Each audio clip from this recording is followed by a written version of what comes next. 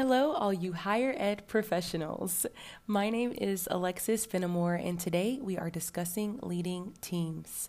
I have the honor of serving in the realm of higher education as the Director of Undergraduate Admissions at Johnson University, Florida. As we serve in leadership positions, depending on our worldview, we can interpret leadership differently.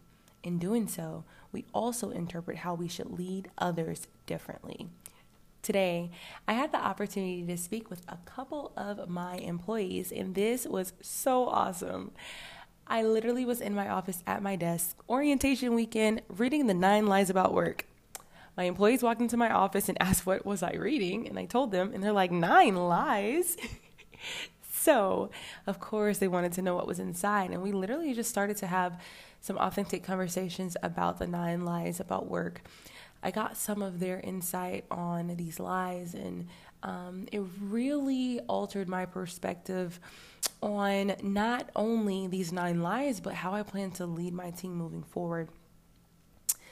To be quite frank, it was the perfect support to everything that I've learned throughout this course, and I feel so excited to be able to share that with you today.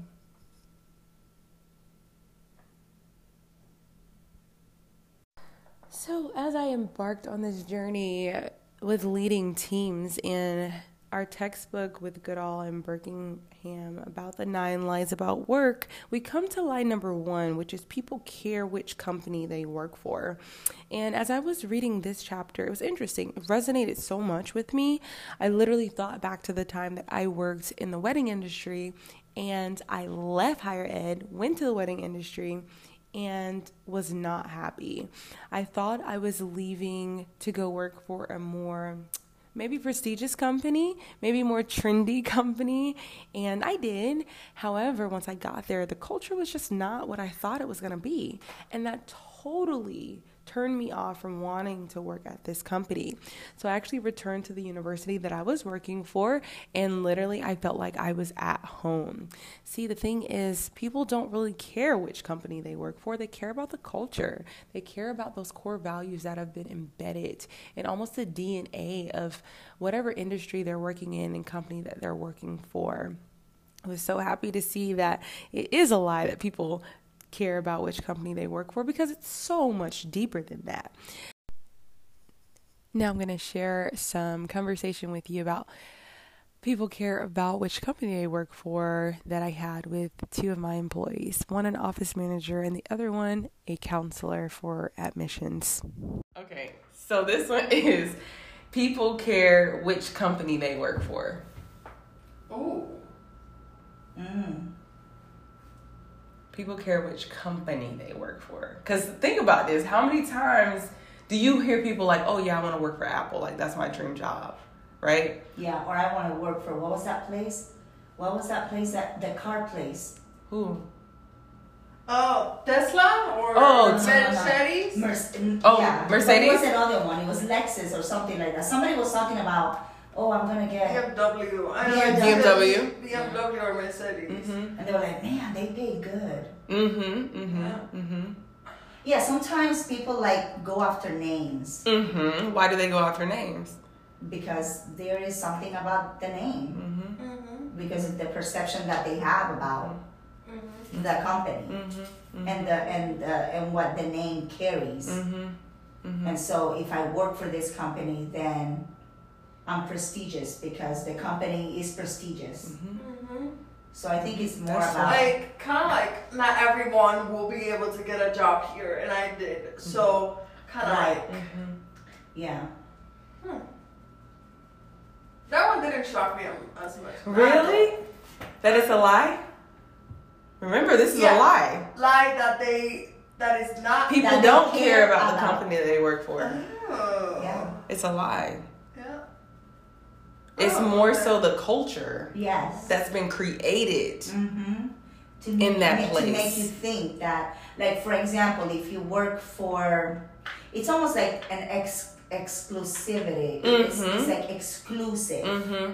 So if you work for, let's say, Mercedes. Yeah. I mean, when you think about Mercedes, people People are intrigued when they hear Mercedes. Oh, you work for Mercedes. Or you work for Lexus. Or you work for Apple, let's say. Oh, I work for Facebook. People are like, oh, you must be important. Yeah, I mean, and a lot of people it's are true. like, okay, you could be the janitor, but if you say you work for Mercedes, just because you said Mercedes, they assume that you have a high position. And you might be the janitor. With like restaurants and stuff. Like, there's a difference when a waiter says, "Oh, I work at Chili's," or "Oh, I work at Cheesecake Factory," something like that. Like, oh wow, you're making What a lot is of that? money. What is that restaurant that is at the Universal? That he's really famous. Chocolate Factory? No, it's at the Universal Boardwalk. Emerald. Oh, something. yes, there's there's an Emerald restaurant. Yeah, there's an Emerald restaurant over there. I've never been to that restaurant. And there is one. I've seen them on TV, but it's like, I'm sure that if you say, oh, I look at the Emerald restaurant, you're like, people are like, ooh, how is he? Have you met Have you met him? Does he ever pop in? Yeah, does he ever pop in? Can you get me a backstage pass? So that one's a lie. People don't care what companies they work for. It's what's attached to It's it whatever's that attached to it. matters. Yeah. But there's so many things attached to that. Like, even if you think about, I mean, like you just said, restaurants. It's different when someone says, oh, I work for McDonald's versus I work for Chick-fil-A. You know, instantly in your head, when you hear Chick-fil-A, even though it's fast food, you're like, oh my God, Chick-fil-A is amazing. Yeah, but the culture there is completely different. Yes, exactly. The culture is Compare completely different. McDonald's to Chick-fil-A. The culture is different. Even their language is different. How they speak to you is different. Their doors are closed on Sunday because of their core values. And usually the people who work there have the same core values, so they appreciate that, which is why they choose to go there. Yeah. It's the culture. You think it's the name, but it's what the company has built around that. You know? Interesting stuff. Interesting stuff. I've learned a lot. Isn't that crazy? It's cool. It is cool. Yeah. I was like, yo, this is amazing. Okay, I really do gotta do my homework now, though. We have lie number 2, the best plan wins. Which sounds accurate, but then you have to think about, what does that mean? What does best mean? You know? You hear that, and initially you think to yourself, if it's best, it's the ultimate plan. And usually if it's the plan coming from the leader, it's probably the plan that's going to work out the best. But that's not true. It's just not true. Especially in higher education. Like, I can speak from perspective of myself in admissions, where enrollment is always moving. It's always moving. And because of that, all of our data, everything that we put together for our plans is moving. It's active. It's alive. And nothing's static. It's literally constantly going. And because of that, when I put plans in motion for my team, I have to constantly update the plan. Literally, I want to say weekly, but that would be such a safe response, because I'm daily doing things with my team. Because if I don't, then the information, the data that I'm giving them, the plan that I'm giving them is irrelevant to their day-to-day work. They're constantly trying to recruit, right? And because they're constantly trying to recruit, they have to have the most updated plan always. Always. So I can spend time over the next 6 months creating this elaborate plan, right? That I want my team to implement so that we can be successful and all those things. However, by the time I present it to my team, it's outdated. It's literally outdated because it's constantly moving. So the best plan, and you think best, and you think it's the plan that you've invested the most time in to make it seem perfect almost, is going to be the best plan, and that's just not true. The best plan is the most updated, easily accessible, easy to understand. That's the best plan for your team, and for my team, I know for sure, in order for us to be successful. And then we come to lie number 3, the best companies cascade goals. Interesting. I mean, because you hear goals and you're literally saying to yourself, yes, every company should have goals, and everyone in the company should understand those goals. It should come from the top all the way to the bottom. But what I learned while I was reading this is that, of course, it's not about the goals being cascaded. It's more so the meaning, those core values, the rituals, the stories. And as I reflect on just working in higher ed, that's why I returned to higher ed. I returned to higher ed because of the meaning behind everything that we do. It's not just about we need to reach this enrollment goal, but we're doing this to extend God's kingdom. And there's such a deeper conviction than there. And your work ethic behind all of that helps you to accomplish those goals. So this one for me was definitely something that I can even attest to. And it's a main reason of why I returned to working in higher education as a whole. Lie number 4, the best people are well-rounded. Wrong. So glad this is wrong. I used to always think I needed to be a jack of all trades. Absolutely incorrect. Thank God. Because we think people need to be well-rounded and have all of these skill sets, and it's just not true. How can you do that? You're one person. And so reading through the chapter, I just realized that the best people are not well-rounded. It's those people who have been able to understand who they are, right, internally, and be able to own their leadership role and what they're doing. They know their strengths and they maximize their potential when they have that knowledge. It's not about having all these skills. It's about mastering the few that you have and then learning some other things that you are then able to do. It becomes an ability to do those things, and then you're successful at it. So this one was great because it helped me to see that I don't have to be this person that is well-rounded. Instead, Alexis, you're awesome with just your 2 things. Or your 3 things. And even though your job description says has bullet points of things that you should be able to do, I get that, I do. However, I may not have all of those skills, and I'm still able to lead effectively because I know what my strengths are. And then we come to number 5, lie number 5, that people need feedback. And this one was so hard for me because in my brain, I have always been this kind of person where I have to tell them how they're doing and where the error is so that they can get better, because if I don't, who will? And then they will never get better. And then it's my fault. Literally, this is a conversation that I've had in my head for years. And literally after I read this lie that people need feedback, they don't need feedback. I mean, they do need feedback, but they don't necessarily always need the negative feedback, right? If you focus so much on the negative, I mean, scientifically, mentally, it literally paralyzes a person where they almost feel like they can't do right. They can't do the right thing. And so, yes, people need feedback, but you have to be able to take the time to focus on what people are doing right, other than always just kind of harping on what they're doing wrong. And when you focus on their strengths when giving feedback, this helps to propel them to continue to do well in what they're doing instead of crippling them by pointing out their errors and where they're doing wrong. So, wow, people don't necessarily need negative feedback, but that positive feedback and focusing on strengths is definitely a huge help.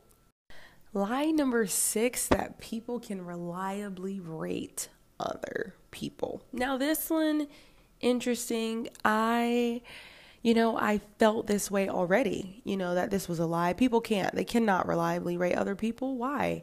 Because they end up actually kind of rating themselves. They don't want to rate people in a specific way, depending who they are too. What's the hierarchy inside of the company, organization that they work for? It can't be consistent. You can ask the CEO what they think of the janitor and then ask the janitor's colleague what they think of the same janitor, and you're going to get a different result, right? So it's difficult because you can't measure it. People can't reliably rate other people. They end up looking kind of internally. If I looked at my previous boss, right? And even now thinking about it, reflecting on it, there's so many things that I would have said about my previous boss of like how she could improve, how she could do this better and this better and this better. But really what I saw were things that, I could probably do better if I was in that situation, but not knowing everything that her position encompassed. And so therefore, even me rating her is not accurate because my perspective is skewed. I can't use it in order to rate this person reliably. So this one was definitely an interesting one that I kind of already felt like was a lie, but it definitely helped me to continue to just like put things into perspective. All right, lie number 7, that people have potential. Now, I actually did talk about this one with my employees as well. However, I wasn't recording, and it's okay. But this one was super interesting, and they were shocked when I told them what I discovered in our text about lie number 7, that people have potential. And they literally sat there and they said, well, people do have potential. They do. We like to think. And I said, well, why? And then they say to me, well, because we like to think that people can do anything. And I said, well, yeah, that's great. However, they were like, well, why is it a lie? And I said, because what happens is when you're in a specific industry, people separate you into groups, right? And so this is when I explained LOPO and HIPO. And I said, you could be working in higher ed, right? And to your colleagues, to your boss, you could appear as being lazy. You could appear like, oh my gosh, this person's never on time. And you could appear as you're just nonchalant and you don't care. And so automatically you put them in this category of, they do not have potential, impossible. They won't be able to accomplish it. It won't happen, because I've seen them in this element on a day-to-day basis. And the issue with that, as we know in our text, is that we then say this person just cannot perform highly. So therefore, if this employee was fired, they asked me or let go, or they left and they asked for a letter of recommendation, what would my initial response? Absolutely not. I'm not recommending you because you're going to go to someone else's job and not do well. But that's not right, because this individual may just not excel in this industry because of their skill set, meaning they could go somewhere else and do excellent. So I gave my employees the example of when I worked in the wedding industry, and my boss would have definitely considered me LOPO. I was not producing the amount of leads that she wanted. I wasn't communicating with people as quickly or effectively as she thought that I should be, and she was not satisfied with my work. But then I come to higher ed and I'm actually considered hypo in this industry because my skill set, my knowledge, my capacity to thrive in this industry and in this position allows me to be categorized as hypo. But then what's wrong with that is then usually that person, they receive more leniency when something doesn't go right. And that's not always fair to someone else who may have been labeled LOPO, makes the same mistake, but labeled LOPO in that same industry. So this one was a fun one to talk about with my employees. I'm so sad it wasn't recorded. However, it was super interesting and definitely learned a lot from this. No, but they're like, it's almost like on purpose, they're exclusive. You know what I'm saying? And they're like, but I know so many people that believe that stuff, and they constantly repeat it to you. And you're like, you hear it so much that, hey, it just becomes a regular part of you, and then you repeat it to others, and then others repeat it. And then you're just, it's embedded in everything. Right. And people are unhappy. Yes. Like, I can never achieve that. But that's why I love this, because I was like, 9 Lies About Work. When I first read it, I was like, 9 Lies About Work. But then as I'm reading through it, I'm like, these are things that I've been taught my whole life. That's important. And I've literally just repeated them. Yes. And it's so liberating that these are lies and I don't have to live up to this stuff. The same thing goes for scripture. Oh, it's true. Oh my God, that's a whole nother topic. It is a whole nother topic. But it's true. But isn't it liberating when you're confronted with the truth and that truth sets you free? Yes. That's how I felt in this course. I literally was telling my classmates, I'm like, this has been liberating. Yeah. Especially becoming a mom too and getting married. Like, you do think you have to have that work-life balance. Yes. Like, my baby needs me, my husband needs me, but I have a demanding job. This place needs me too. And then it was like, but you don't have to split 50-50. No. You be Alexis 100% when you're here for your 30-70%, but then you be Alexis 100% when you're there for your 20-50%, whatever that looks like. Yeah. And I was like, thank you, Jesus. Like, I don't have to stress myself out, you know? It can be so hard. You know how many people live stressed lives like that? Because that's what they believe. That's what they've been taught. Right. And that is the perfect life. Right. Is to have the perfect balance between work and home. Yeah. And that's what people teach you. That's what they teach upcoming professionals. Like, you want to be a successful professional? You need to get that balance. You have to get that balance. And then when people don't get that balance, they're like, well, then this is not for me. Right. They're like, I need to do something else. People give up in their dreams. People give up in their professions. People give up on family. Well, family is not for me. Right. Well, I'm not having any kids. Because I feel like I can't do it. I can't do it. I choose my profession over family because I will not be able to balance both. And people give up on their dreams, and they give up on happiness, and they give up on so many experiences because of that belief. Oh, Lord Jesus, thank you for the truth. Right, thank you for the truth. So good, so good. There is so much truth out there, you know. Just if you can just tap into it and allow yourself to become. And then we get to lie number 9, that leadership is a thing. Wow. This one right here, man, this one got me. This one got me because we always think leadership is a thing. I guess I can't categorize and say we all think this. We don't all. But it's so easy to think that leadership is a thing and that some people are just great leaders. But the issue with that is that we then think that the leader of whatever industry and whatever position that this person must be something that we've already established as a lie, well-rounded, and that's just not true. And because of that, we then allow these people to kind of be on a pedestal in their mind. Like, they're a leader. I'll never be able to be that because they appear to be perfect.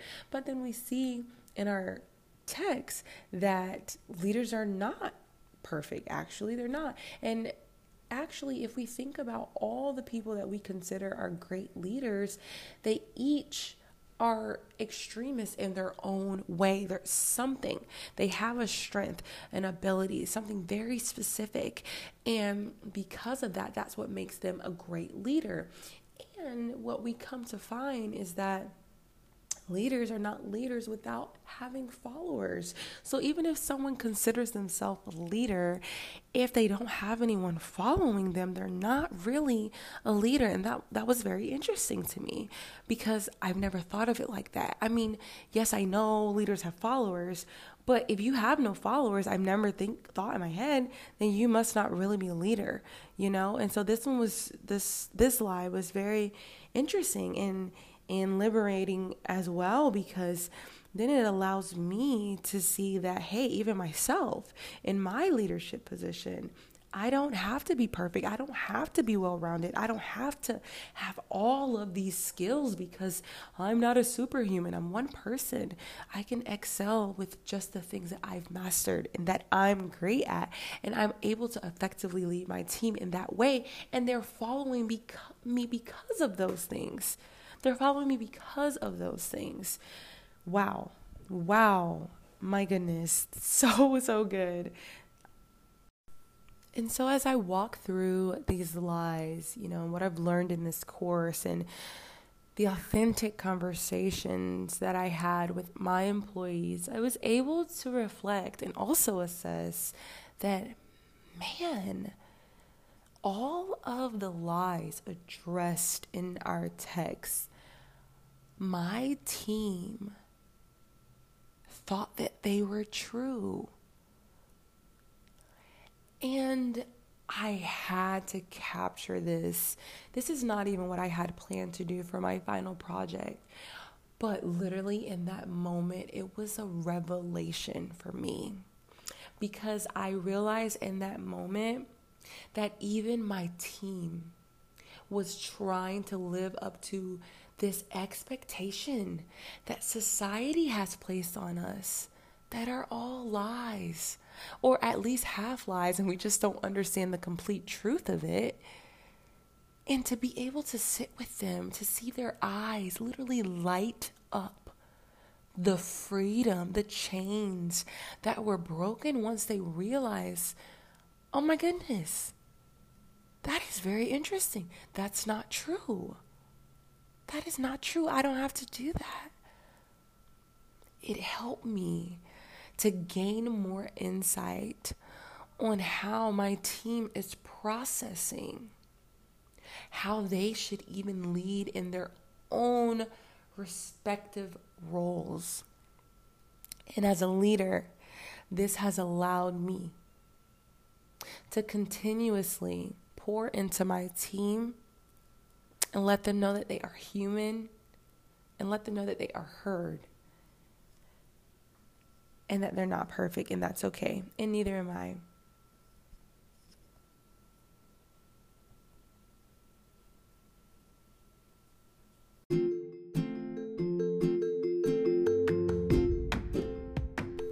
And as we wrap up, what I liked most about this course and also our text by Buckingham and Goodall is that there was so much freedom. This course, more than I could have ever imagined, has helped to refine my thoughts on leadership and also about leading other people. It has literally transformed my thinking, and moving forward in the future, I plan to be the most authentic leader that I can possibly be, and always leading my team in that way and helping them to be authentic in their individual ways as well. Because, although I'm leading them, one day they'll lead others too. And they have student workers that work for them as well. And I want them to have that same freedom to be able to lead people effectively. Thank you so much. This course has been amazing.